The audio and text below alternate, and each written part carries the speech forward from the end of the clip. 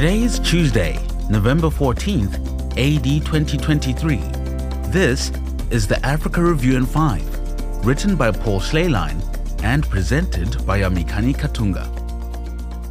Why Castor is Faster. 7 Christian responses to transgenderism. If you think the transgender debate hasn't reached Africa, think again. Trans ideology has been gaining ground in Africa for decades. Take, for example, Caster Semenya, a South African middle distance runner and 2-time women's Olympic gold medal winner in the 800 meters. Semenya doesn't just win races, Semenya dominates, the media describing the races as coasting to victory and winning easily. The problem is that Semenya is not a woman. Semenya is a man who identifies as a woman. He has all the biological marks that only males possess: XY chromosomes, male genitalia, and high testosterone levels. He's married to a woman with whom he has a child. Even his rare genetic condition can by definition only affect males. How then can Semenya call himself a woman? For all of human history, people have viewed one sex as fixed upon conception. A person was born either male or female. Sex and gender were the same. But today's culture has bought the lie of transgenderism, which teaches that one's gender can be different from one's biological sex. Today, feelings determine gender. If a girl feels like a boy, then she's a boy.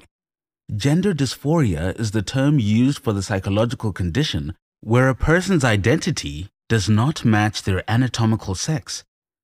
Today's powers that be have hailed Semenya as the poster child for this new trans agenda.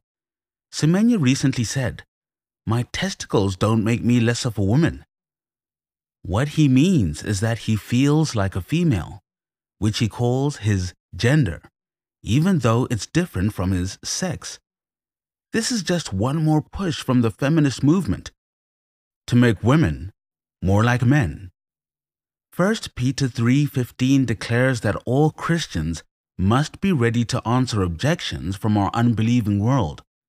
We must stand tall in defending the truth. This issue is complex, one to which the church should devote considerable teaching. For now, consider these 7 brief responses Christians should give to the transgender movement. First, God has created every human as either male or female.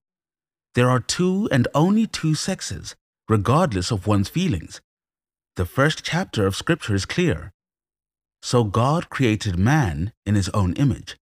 In the image of God, he created him. Male and female, he created them. Men and women are ontologically different, making them physically different. Men are strong, large, forceful, and full of courage. Women cannot compete with these strengths, nor should they. God designed them differently. Second, the root of gender dysphoria is sin. It is true that hormonal imbalances, biological defects, and chromosomal abnormalities may at times lead to identity problems. We can address these with basic medical treatments.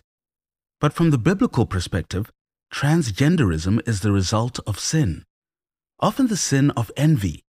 Stephen Charnock says, "Envy is the denial of providence." So God, in his good providence, made Temba a man, but Temba doesn't want that. Instead, he yearns and burns for the benefits he thinks he'll possess as a woman. He must put this sin to death before it consumes him. As Proverbs 14 verse 30 says, "Envy makes the bones rot." Third, tell the truth. Never use a male pronoun for a biological woman, or vice versa. This is a lie. We don't lie because it soothes their ego. We don't lie to acquire future gospel chances. We don't lie to save our jobs. When we call Castor she, we mock God's perfect work at creation. Fourth, never praise what is evil. Romans 1 describes man's downward spiral into sin. Fornication, then abomination, then affirmation. There comes a time when a culture doesn't even hide its sin anymore. We praise it. Per Romans 1:32, we approve those who practice it. The world now flocks to praise Semenya's debauchery. In 2012, he was awarded the South African Sportswoman of the Year. In 2016, he was shortlisted for World Athlete of the Year. In 2019, Time magazine named him among the 100 most influential people. Scripture pronounces woe upon those who call good evil and evil good. Fifth, fight for the truth. Men especially must defend women endangered in restrooms by men in dresses and robbed in athletics by dudes in sports bras. From the beginning, Adam was to guard Eve from harm. Women were not designed to fight and defend themselves, but that's exactly what today's cowards have forced them to do. In tears, they've seen their dreams and livelihoods dashed. One athlete called Casta a wonderful woman after she lost a medal to him in a competition. The world considers cheaters in sporting events to be the lowest life forms on earth, but apparently not trans athletes. Ironically, Semenya's silver medal was changed to gold because the first place winner had doped. Only in today's clown world can a man running in a woman's event be considered a hero. Sixth, teach your sons to be manly and your daughters to be ladies. Soft men began as soft boys. Effeminacy is a sin. Hard women began as hard girls. Semenya's father never taught his son to be manly, later in life calling him his little girl. God designed men to be tough, strong, and protective, and women to be soft, beautiful, and supportive. Finally, all sinners can find forgiveness through the gospel of Jesus Christ. No sin, including transgenderism, is greater than the love and grace of God. As the story of the prodigal son teaches, our sins may be great, but God's grace is greater. But the good news of Christ won't make sense until we recognize our sin. Transgenderism is a sin that God hates. There can be no forgiveness until one recognizes that.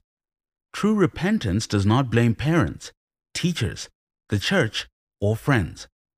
True repentance blames oneself for sin and then basks in the joy that comes from Christ's unfettered forgiveness.